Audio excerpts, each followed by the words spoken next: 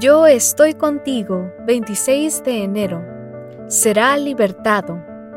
El preso agobiado será libertado pronto, no morirá en la mazmorra ni le faltará su pan. Isaías capítulo 51, versículo 14.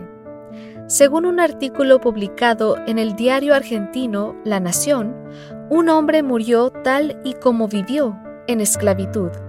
Dicho artículo hace referencia a un hombre que vivió hace nada más y nada menos que 1500 años.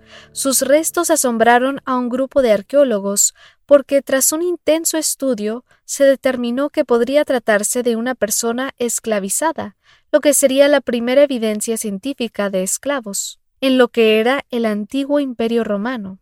Lo que llamó la atención de estos expertos es que el hombre había sido sepultado con los grilletes puestos. Se sabe que en Roma se solía atar a los esclavos a fin de que no olvidaran que eran personas sin derechos, sujetas a los designios y caprichos de sus dueños. Los amos podían atormentarlos, venderlos, abandonarlos o incluso matarlos, y nada de eso era considerado delito. De acuerdo con Michael Marshall, un especialista en hallazgos prehistóricos y romanos del Museo de Arqueología de Londres, que ese hombre haya sido enterrado con grilletes demuestra que algunas de las consecuencias simbólicas del encarcelamiento y la esclavitud podrían extenderse incluso más allá de la muerte. Hablando de la obra de Cristo, el libro de Hebreos declara: «Así que, por cuanto los hijos participaron de carne y sangre, él también participó de lo mismo para destruir por medio de la muerte al que tenía el imperio de la muerte, esto es, al diablo, y librar a todos los que por el temor de la muerte estaban durante toda la vida sujetos a servidumbre». Hebreos 2, 14 y 15.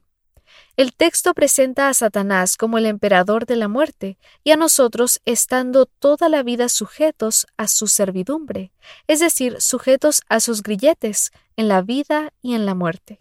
Sin embargo, la buena noticia es que Cristo nos libró de esa esclavitud destruyendo al que tenía el imperio de la muerte.